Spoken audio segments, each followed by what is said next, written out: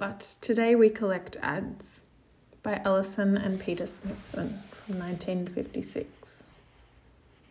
Traditionally, the fine arts depend on the popular arts for their vitality, and the popular arts depend on the fine arts for their respectability.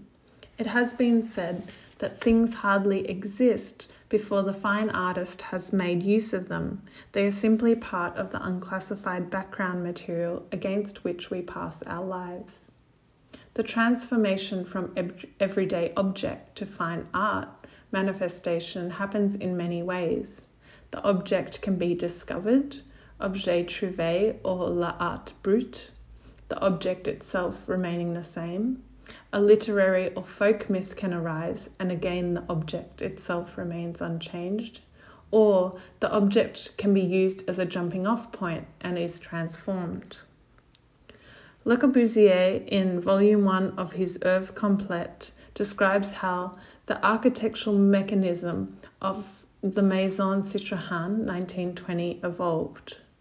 Two popular art devices, the arrangement of a small zinc bar at the rear with a large window to the street of the cafe and the close vertical patent glazing of the suburban factory, were combined and transformed into a fine art aesthetic. The same architectural mechanism produced ultimately the Unité de Habitation. The Unité demonstrates the complexity of an art manifestation, for its genesis involves popular art stimuli, historic art seen as a pattern of social organisation, not as a stylistic source, observed at the Chartreuse d'Ima 1907, and ideas of social reform and technical revolution patiently worked out over 40 years, during which time the social and technological setup, partly as a result of his own activities, met Le Corbusier halfway. Why certain folk art objects, historical styles, or industrial artifacts and methods become important at a particular moment cannot easily be explained. Gropius wrote a book on grain silos, Le Corbusier one on aeroplanes, and Charlotte Perriand brought a new object to the office every morning. But today we collect ads. Advertising has caused a revolution in the popular art field. Advertising has become respectable in its own right and is beating the fine arts at their old game. We cannot ignore the fact that one of the traditional functions of fine art, the definition of what is fine and desirable for the ruling class, and therefore ultimately that which is desired by all society, has now been taken over by the ad man. To understand the advertisements which appear in the New Yorker or Gentry, one must have taken a course in Dublin literature, read a Time popularizing article on cybernetics, and have majored in higher Chinese philosophy and cosmetics. Such ads are packed with information, data of a way of life and a standard of living which they are simultaneously inventing and documenting. Ads which do not try to sell you the product except as a natural accessory of a way of life. These are good images, and their technical virtuosity is almost magical. Many have involved as much effort for one page as goes into the building of a coffee bar. And this transient thing is making a bigger contribution to our visual climate than any of the traditional fine arts. The fine artist is often aware that this patron, or more often her patron's wife, who leaves through the magazines, is living in a different visual world from his own. The pop art of today, the equivalent of the Dutch fruit and flower arrangement, the pictures of second rank of all Renaissance schools, and the plates that first presented to the public the wonder of the machine age and the new territories, is to be found in today's glossies, bound up with the throwaway object. As far as architecture is concerned, the influence on mass standards and mass aspiration of advertising is now infinitely stronger than the pace setting of avant-garde architects, and it is taking over the functions of social reformers and politicians. Already, the mass production industries have revolutionized half the house: kitchen, bathroom, utility room, and garage, without the intervention of the architect.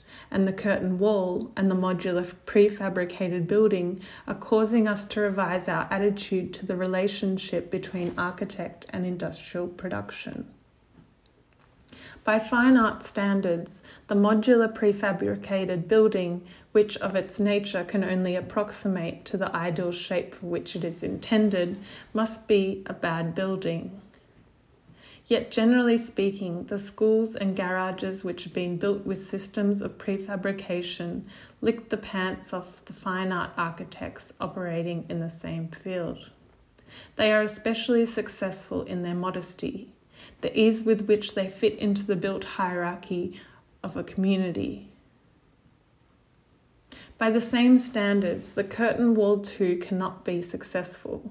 With this system, the building is wrapped around a screen whose dimensions are unrelated to its form and organisation. But the best post-war office block in London is one which is virtually all curtain wall.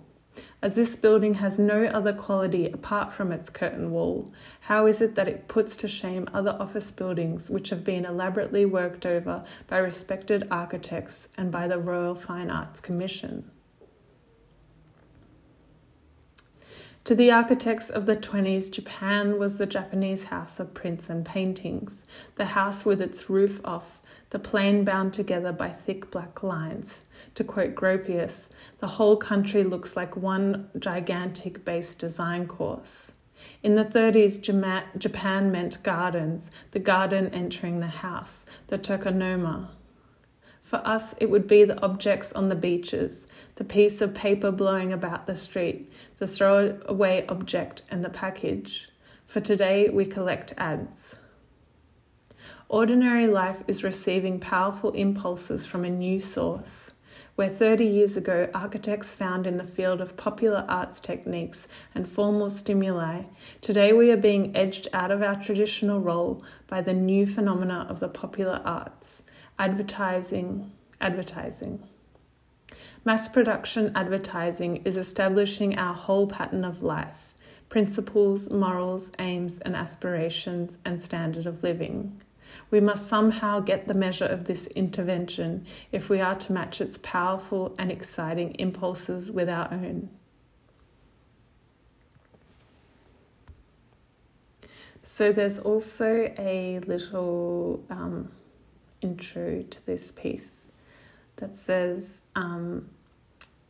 the writings of Alison and Peter Smithson affirm their exacting theoretical stance and their openness, but Today We Collect Ads was published in the Finnish magazine Ark in 1956. It was an important year for the Smithsons, coinciding with the construction of the prototype for the House of the Future, in which their attempt at a social critique was neutralised by the presence of household gadgetry imposed by the market. So I think Smithsons are interesting not only because they were trying to redeem high modernism, but think of 10 years later perhaps the generation of Archigram and how they would deal with mass media and popular arts. It was vastly different and had nothing to do with buildings.